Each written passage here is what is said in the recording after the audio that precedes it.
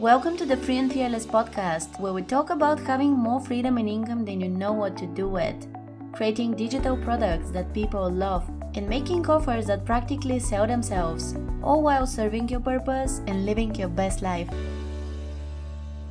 What inspired this episode is the fact that I was at a cute cafe earlier today. It was close to 29 degrees. I was sending the weekly newsletter. I had just published a new interview with a successful blogger and knew that later that day, a copy of my new book would arrive in the mail so I could check out how it looks before launching it next week. I've been having many days like that lately, mostly because of the good weather and the creative energy I've been filled with. And all problems and hardships of life aside, life can be good when you do what you love. When you truly care about it, have your own little world online, and get to practice your craft. I suggest that even if nothing else in your life seems to be going the way you want it to, you focus on your craft. It can take you places, physically, but also spiritually and emotionally. So in this episode, I want to talk about this, mastering your craft, but never with the goal of perfecting it, just making time for it and letting it shape you to be the person you're meant to become. I can't exactly describe to you the kind of peace and satisfaction you feel when you're making time for your craft and having a regular practice, ideally daily. It's something that has to be experienced, but it gives you meaning. It gives you a reason to keep going. You know it matters, and that's enough to get you to wake up with purpose. If you found a way to share your craft with the world and even help others with that, you did a good job. Then it can become your legacy, your career, your business, your gift to the world. Another big benefit of practicing your craft is that it guides you back to yourself. It lets you be your most authentic self and embrace that. I've had the chance to observe many creators in different industries in the last 10 years, and they're real ones and they're fake ones. I can't spend much time on the platform of a fake one that's just in it for the money, pretending to be something they're not, trying to convince people to buy, imitating other business owners, or anything like that. That's one of the many reasons why I couldn't continue being on Instagram anymore. I saw too much of that, and it affected me. I also couldn't practice my craft freely there. A platform that's for me is one that provides creative freedom, that allows me to have control over it and reach the right people, one that inspires me to do my best work, and which isn't focused on the money but on the impact. And that's always been my blog. Then it also became my newsletter, the podcast, now the books again, and so on. It was never a social media channel, but I know that can work for some people.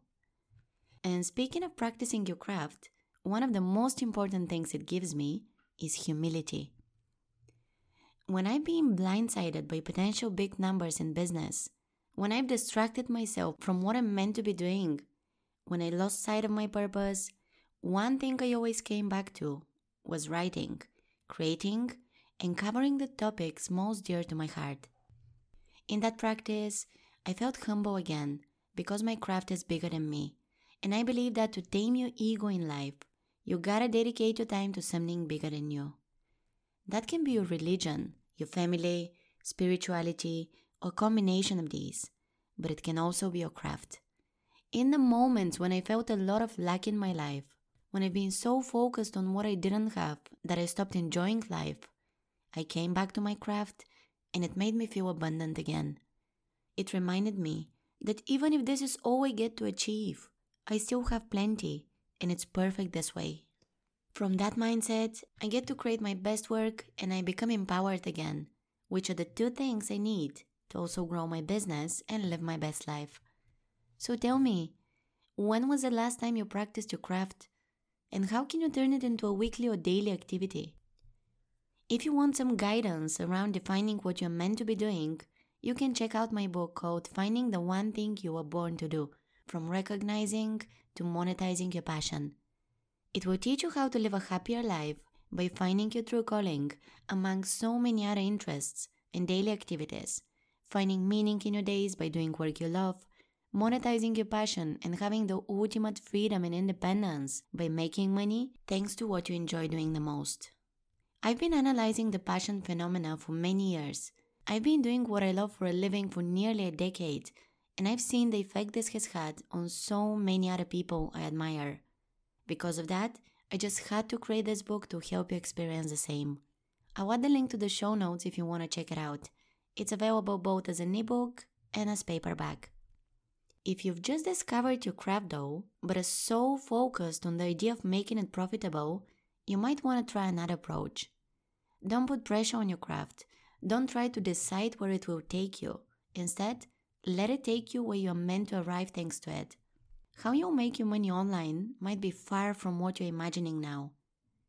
And your first 10 business ideas might be a big failure. But as long as you keep doing what you love and you keep trying new things, it will work. You just don't know how or when yet.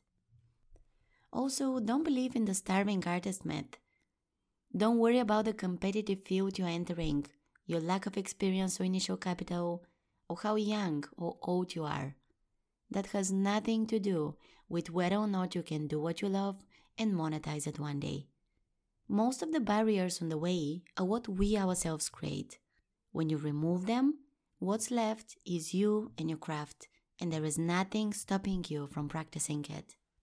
Find time in your early mornings, late evenings, in the weekend, in the moments when nothing else is happening and you get to be by yourself. And most importantly, when inspiration hits, do whatever you can to immediately pour that energy into your craft because it can create magic. And don't forget to share what you create for free with people, to give them a chance to experience it, to hear their feedback, provide value before you ever ask for anything in return. I did that through the free content on my platforms. And here's an example of the business owner that I interviewed today. That's Adam Kono, one of the top 50 marketers in the world and founder of Blogging Wizard. I asked him when he started his first business and how it went. Here's what he said. Over the years, I've had a few different businesses. Not all of them were successful. And weirdly, that's a good thing. I learned some important lessons. I started my first online business in college, sometime around 2008, 2009. It happened almost by accident, and some would view it as a complete failure. But failing forward matters. And without this experience, I wouldn't have had many of the wins that followed. While I was in college studying music technology and production, a couple of my lecturers inspired me to launch my own record label. One of them was a renowned trance producer, and the other ran a drum and bass label. I learned a lot from them about the nuts and bolts of starting a record label. But back then, I had the if you build it, they will come type mindset. I had to break that mindset the hard way. So, I launched the record label with music produced by myself and a few friends, and aside from a few sales, nothing happened. By the time I considered winding things down, I hadn't broke even, and I very nearly threw in the towel. Then, I randomly stumbled onto a specific avenue of open source culture, the net audio movement. I found hundreds of small record labels, known as net labels, that were releasing music completely free, just for the love of it. Not wanting to let the project be for nothing, my friends and I all agreed to release the music for free instead. This time, I dug deeper into the marketing side of things, bought a book on music marketing, and looked at how other net labels marketed their music. We ended up releasing more than 60 records from artists all over the world, and reaching millions of people with those releases. My own trance music collectively had over 100,000 downloads, and I made some great friends along the way. The project was shut down some years ago now, but it taught me the power of free content, and in the process of designing the website for my net label, I discovered WordPress, and its blogging functionality made it easy for us to announce new releases. The time and effort put into this project was significant, but it helped to shape the mindset I needed to launch my current business and get it to where it is now. Great story, right? Now he earns 6 figures as a blogger and runs multiple sites, one of which is about making music. So don't keep your content to yourself. And if you create a paid product and no one buys it, repurpose that content. Do something else with it. Give more people a chance to experience it. That's one of the main reasons why I'm now turning some modules of my courses into standalone books. Because they can create massive impact, and a book is easier to access and more affordable.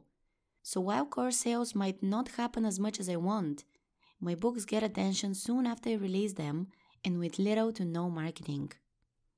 Don't give up on your craft and sharing your message if one specific way of presenting it doesn't work. Try something else and try again until you see results. One other aspect of this that I want to mention is timing, and here's an example. I recently began the process of updating my signature blogging course, Blog2Biz system. It's a huge program, so that will take months, but here's what I did so far. I outlined the new curriculum. Many decisions had to be made in terms of what lessons to add to remove, what to replace, group differently, turn into a different format, and all with the goal of making the program more doable and making it easier for a student to actually go through all the content and take action on it. I also picked the new branding, I created new lecture slides and turned them into templates that I can use for all modules and not think about design anymore, which saves me time. I updated most of the guides, workbooks and planners in the course, and I prepared the content for the first few modules and I'm ready to start recording videos. That update has been on my mind for years, as the quality of the videos inside the course isn't good. There might be outdated information here and there, the branding isn't great either, and there is actually more content than necessary. Now it will be more action-oriented and easier for a student to get results. And now the time has come for me to tackle this big project. I have the creative space for it, and most importantly, I feel like doing it. Any other moment before that would mean I would have pushed myself, and that is then reflected in the course content, and students get to feel that energy from me, which is not what I want. So the right timing in creative work is key in my opinion. That's what I wanted to share with you today. Thanks for tuning in, and I'll see you in the next episode.